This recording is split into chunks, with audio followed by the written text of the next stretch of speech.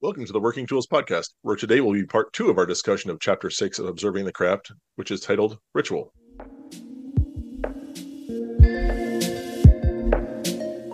Ladies and gentlemen, brethren all, welcome to the Working Tools Podcast, a casual conversation around Freemasonry. First, it's important to note that our thoughts and opinions are our own and do not reflect those of our Grand Lodge or respective craft or concordant bodies. Please connect with us and ask questions via our website at theworkingtoolspodcast.com. Today on the Working Tools Podcast, we have Worshipful Brother Jared Dunham from Penticton Lodge 147 in Penticton, British Columbia. I'm Matt Apple, and I'm a member of Mill Creek Lodge number 243, and we meet in Montlake Terrace, Washington. We have Very Worshipful Brother David Colbeth from King Solomon number 60 in Auburn, Washington, and Worshipful Brother Stephen Chung from Prince Charles number 153 in Kelowna, British Columbia. And it occurs to me at some point we should discuss how our lodges got their names, because I'd be curious to know, except for maybe Penticton, because, not that I'm slighting Penticton Lodge in any way. So last episode, we had talked about the ritual aspect of the ritual chapter, if you will, the part of knowing our ritual and being prepared and doing it as best we can. And we sort of discussed how this time we were going to go off on talking about the initiatory process. And Jared had said, and I'm sure I will mangle this, essentially that most lodges spend too much time concentrating on the initiation and not enough time concentrating on the initiate. So I guess, A, my question is, Jared, is that a reasonable interpretation of what you had said? And two, what did you mean by that?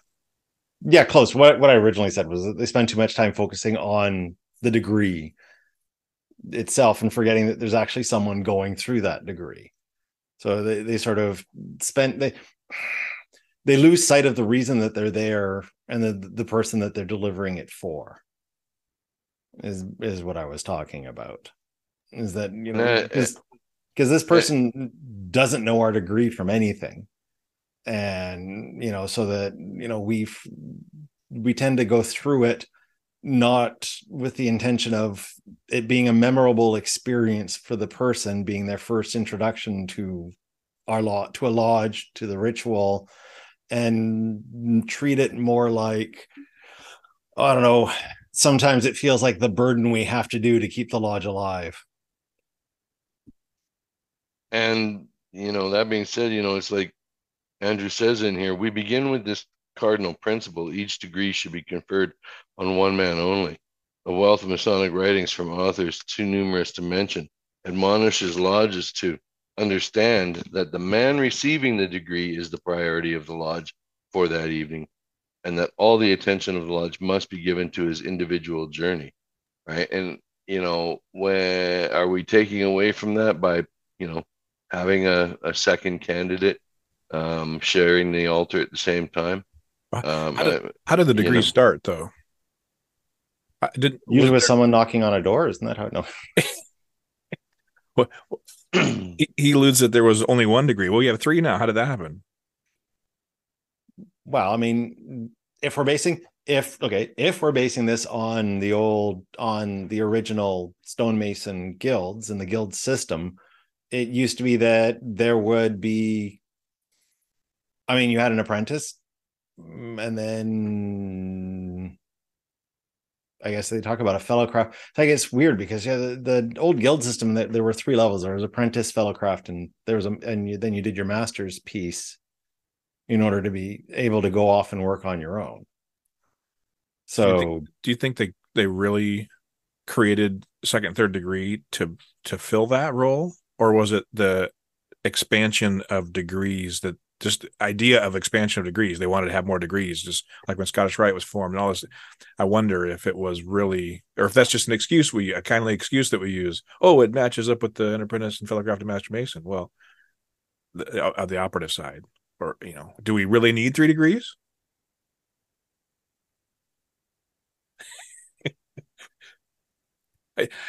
He talks about there that you won that argument. Well, I was just sorry. I'm thinking because if we go with going into the past, when we talk about these initiatic organizations, and the one that pops to mind is the Cult of Mithras from the late Roman Empire, and it had 12 levels. So, I mean, the idea of having an initiatory organization with multiple levels is not something new to the 18th century. So, I mean, and as I said, the guild system was, I mean, it was all designed based on the concept of social hierarchy anyway. You had your apprentices and your fellow crafts that worked for a master, so that, you know, and they were each charged with different things that they would do within that guild, that shop. So, I mean, it's not hard to believe that we would go to 3 degrees, based on the history that we're basing Freemasonry on. And from what I've read, the 3rd degree was split off. Like the 2nd and 3rd degrees were split from each other. Because, I mean, if you think about it, doing the 2nd and 3rd degree all at once, that's a long night. Well, he says here that there may not have been an actual 3rd degree. It was the master's degree, like a past master, and not a separate master's degree. But then with all that disharmony when the UGLE, when they brought them together and said, okay, let's figure this out, they consented by having the 3rd degree essentially was the master's degree, right? And there's still another degree out there that's the 4th now, they call it essentially, but it's, you know, past master degree or master mark master degree or whatever they call it. Okay, but to reel it back to where we were talking about, should it be the one guy going through that, or is it okay to have a 2nd or 3rd or 4th? And, you know, I just saw a post where there was 5 brothers raised to the sublime degree of a Master Mason. So wrong. Their reasoning for, and it was a very long day. It was done. They were done individually, right? So they say they did it individually. It was a long day. They came in on a Saturday morning. They did several of them, and then they ended the event with a lunch, I believe. But they were all done in the same day, right? Not at the same time. So is that even right? Because now you're still splitting the focus between 5 guys outside the lodge room, right? I don't know. Thoughts? Well, and as I've said before, and I'll say again, what's the rush? Why are they? Well, this particular scenario, I asked that question. I said, so, you know, what's the rush? They had guys traveling from 2 to 3 hours from different parts of the Kootenays and East Kootenays and West Kootenays to this one lodge hall because they were that far spread. So you have a lodge that can't do a Master Mason degree. I don't know that's the case. I'm going out on a limb, and I'm going to say you have a lodge that doesn't have enough members to do a Master Mason degree. So I'm going to hit my mute button now. And I will say, actually, the Washington Masonic Code, just to throw that in there too, in Washington, we're allowed to confer the degrees on up to 3 people at one time, and up to 15 in one day. I'm pretty sure those are the rules, unless you convene Grand Lodge, et cetera, et cetera. And those multiples can receive the lecture all at once. I think so. Yes. Yeah.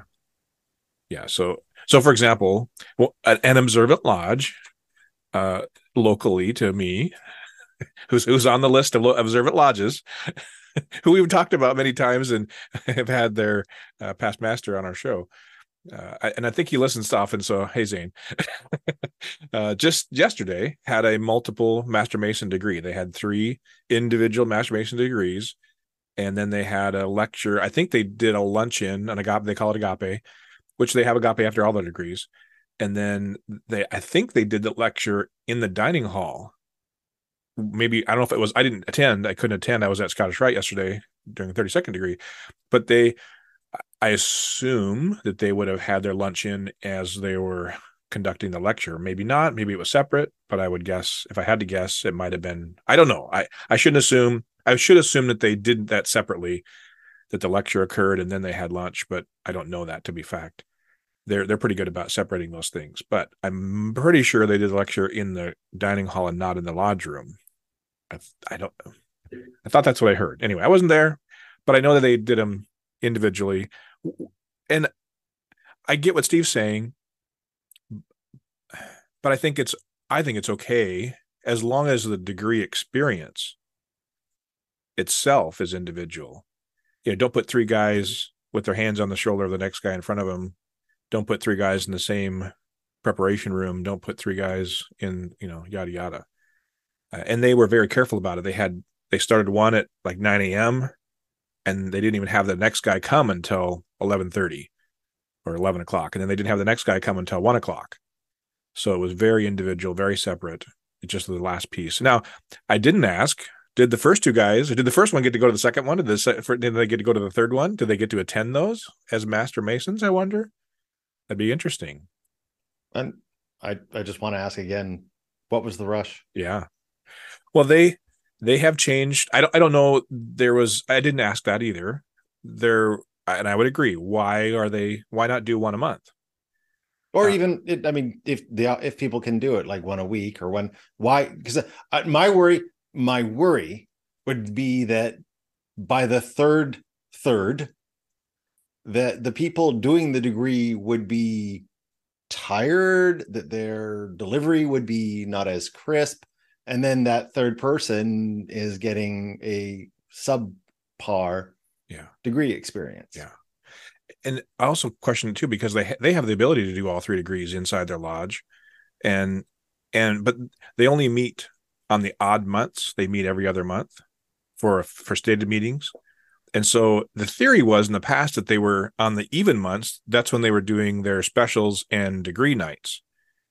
And so I don't know why they just didn't space them out like they normally would. It would be one every 2 months, basically. I don't know that either, unless they wanted them to be officers, maybe. But installation's coming up. But even so, is it right to I agree rush their experience for the benefit of lodge officers? I agree. Right? Like it's and I gotta say though, Jared, I have seen it done where there was 2 and 3 in a row, throughout the day, and the ritual only got better, the delivery only got better, right? Because the guys were more practiced, refreshed, closer to each other. And so my experience was that the ritual got better throughout the day. But it's still, I believe, having more than the one candidate has diluted the focus between many brothers instead of one. And I mean, we do it in our lodge. We've raised 2 Master Masons in an evening. We've made 2 Master Masons in an evening, right? As much as 3. Do I necessarily agree that that's the right way to do it? I don't know that it's not the right way to do it, but I think the best experience for the candidate is to be done individually, right? With a well-practiced oiled machine. I've actually rescheduled degrees because the practice did not go over well enough, and that we would be depriving that candidate of the true proper experience of receiving his degree in the manner it's meant to be delivered. So why is it important that he receive his degree individually? Because the focus then is solely on him. What does that mean? Right? The focus of the evening, the day, the whenever you're doing it, that focus is on that brother. Everything else is diluted for a matter of convenience. Well, what it does is it changes. That initiate is the center of all activity for that time. which means that, from my point of view, at least, is that they're special. Like, they're not sharing it with anyone. That it is their experience and their experience only. I mean, so that when they think back on it, they don't see the think back, because I don't know exactly how to. All I can, totally lost my train of thought. Go ahead. No. Other than you were say other than I was going to say, but nope, gone. So if it is about them and their experience, what other elements are involved in their experience? He talks a little bit about the sensory elements, most specifically music. Do you have a musician? Do you have recorded music? What do you offer for any kind of music or any kind of? We used to have. Oh, I miss it so much. My Headley Lodge. We had a gentleman. He was basically the organist for the entire district. But I can 2 districts. He came up and was our organist as well. So there you go. But we had music. He would play. We'd had music at the beginning. We had music at the end. We sang. We actually sang an opening hymn and a closing hymn. Oh, like we had, I miss it. It's the one thing that I truly miss when I go to lodge. Is what's stopping you from reinstituting that and getting that? For one thing, we don't have anyone that can play the organ to begin with. I'm curious. Yeah. Well, I must agree with you there, because we've gone to digital because we have a brother who was skilled in that area, and decided that rather than having no music, we would have it done on a computer and piped through the system, right? And so that there was some music. Even though it does have its place, it's not the same experience. When Bill Hislop would come and play that, I mean, you can feel the passion played, even if on an electric organ. You can feel that from that side of the room, man. It is one of those experiences. I'm glad that they had him there when I went through, and I experienced that. Now, I can't sing or carry a tune with a bucket, right? And we had these music cards, and we used to do sing the hymns in the opening and closing, and in installations and everything else. It's not the same, but at the same token, we don't have any brothers in the lodge that can play the instrument, right? So if we did, we'd be, So what song did you sing, Jared? Do you remember? I don't know what the titles of them are. I just remember the songs. I'd be curious. If you think about it, send it to me. I'd be curious to know what those are. I think that is a significant piece that we're missing in Masonry is singing, honestly. Well, remember I shared our ritual with you? They're in there. Okay. If you look at the installations and the preambulations and whatnot, the songs for that are in that work. Okay. And if you don't see it, let me know. I'll send you the other stuff I've got. But we had them on plasticized cards, right? And as badly as we sounded, all the brethren that were in that room were sitting on a chair, had that card. They either sat on it or picked it up before they sat down, but every chair had one. Do you have music when you do movement as well, or only opening and closing? Well, when we had organists, it was opening, closing, and when he felt it was appropriate throughout the, meaning if there was dead air time, he'd fill that spot. If there was, in a degree, he always played,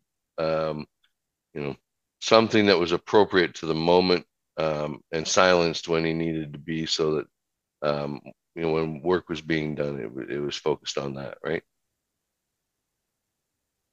The memory work, the ritual work. So it was throughout the evening, really, but we really miss that. Not having that, I can totally relate here with what Jared said. I totally miss that. But again, I can't carry a tune in a bucket, so I can't even step up to the plate.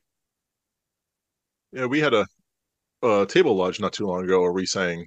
I think we said 3 songs over the course of the evening, and our lodge actually has a guy who plays guitar who accompanies some of the things, and he's really good. He plays kind of modern songs ish, but he gets enough flair in there that I sit there going, "What song is that?" And it's he does it really well. And there's another guy in our district, Fred, who plays piano at several different lodges, and it definitely adds something. It's I find myself wondering how well singing would go over with the group when it's not a special thing like a table lodge. But the addition of the even just the instrumental music in the background is a good thing. Well, and if it would become a regular thing, of course, in the first few times it would be awkward, and I could relate to that. But I think if you were to, and I don't want to jump ahead too far, but if you were to do it at certain, especially closing, you're standing around in a circle or whatever near the altar. There's some times that you could do it. I love the idea of opening and closing. I know, again, the lodge we spoke of that is an observant lodge locally in my district, they do a moment of silence in the beginning, but then they have their chaplain discuss, and it's before opening, so it's not part of the ritual. They have their chaplain.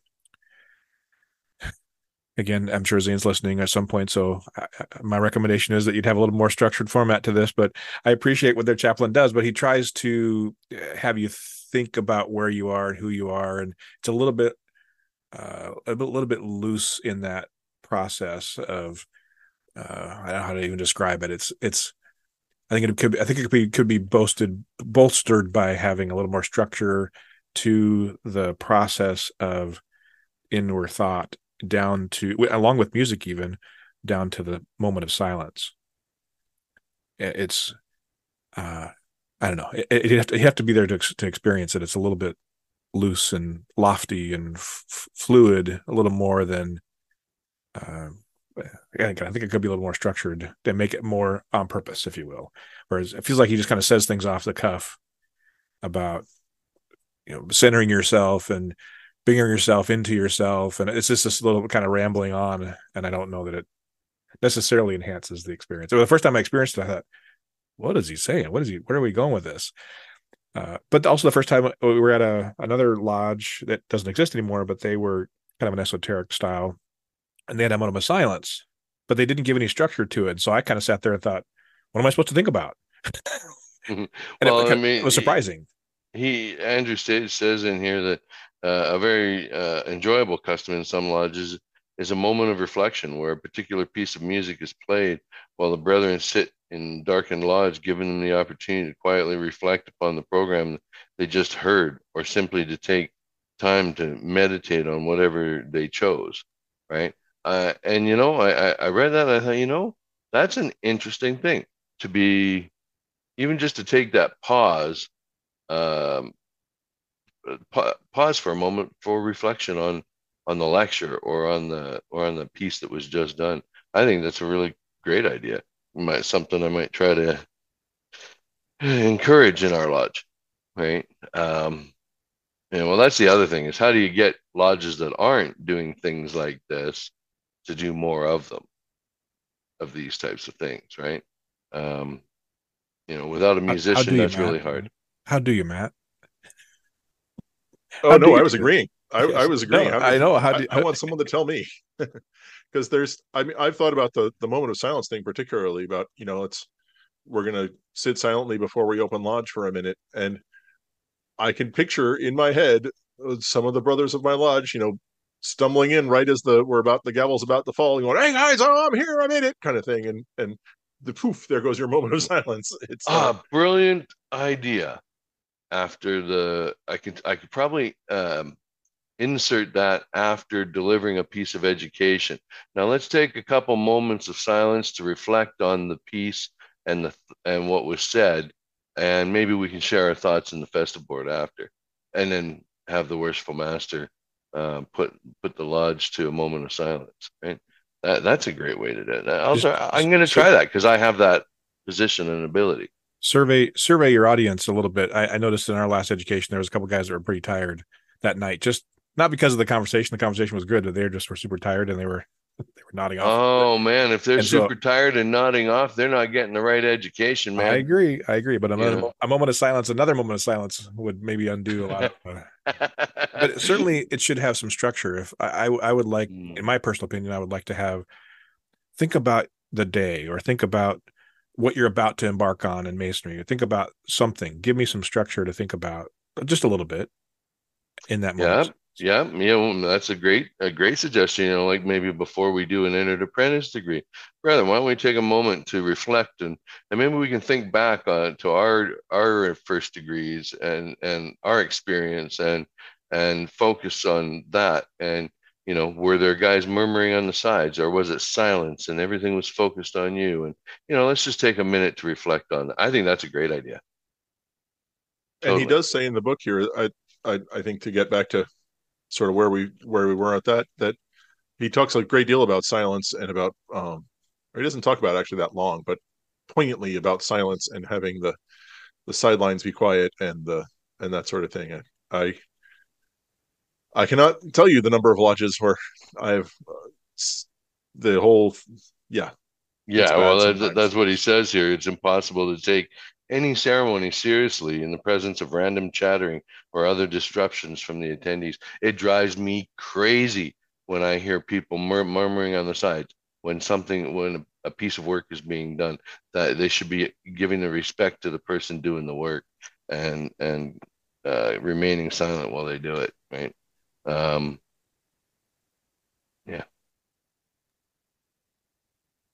And so does anyone else have any more thoughts on silence? It seems we're about running into the end of the episode here.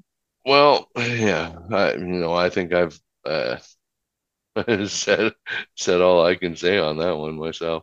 I'd just like to point out on the topic of silence that last year in season 4, episodes 5 and 6, I believe, were covered this topic. We read a paper called On Silence and Solemnity in the Lodge. So if anyone's interested, they could always just go back and listen to those. Hold on a second. I wrote it down in a note somewhere. Yep. We did. Season 4, episode 5 and 6.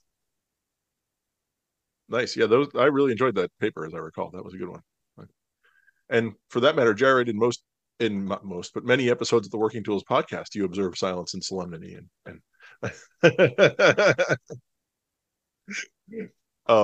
but seriously, the candidate experience and the ritual experience requires some planning and some forethought and some self-restraint, and focusing, like Jared was saying, on the initiate, focusing on the experience in lodge, be it in silence or in knowing your ritual, etc., is obviously part of being an observant lodge and observing the craft. So with that, I want to thank you all for listening to the Working Tools podcast on behalf of Stephen and Jared and David and myself. And we look forward to talking to you again next time. Thank you very much. Goodbye.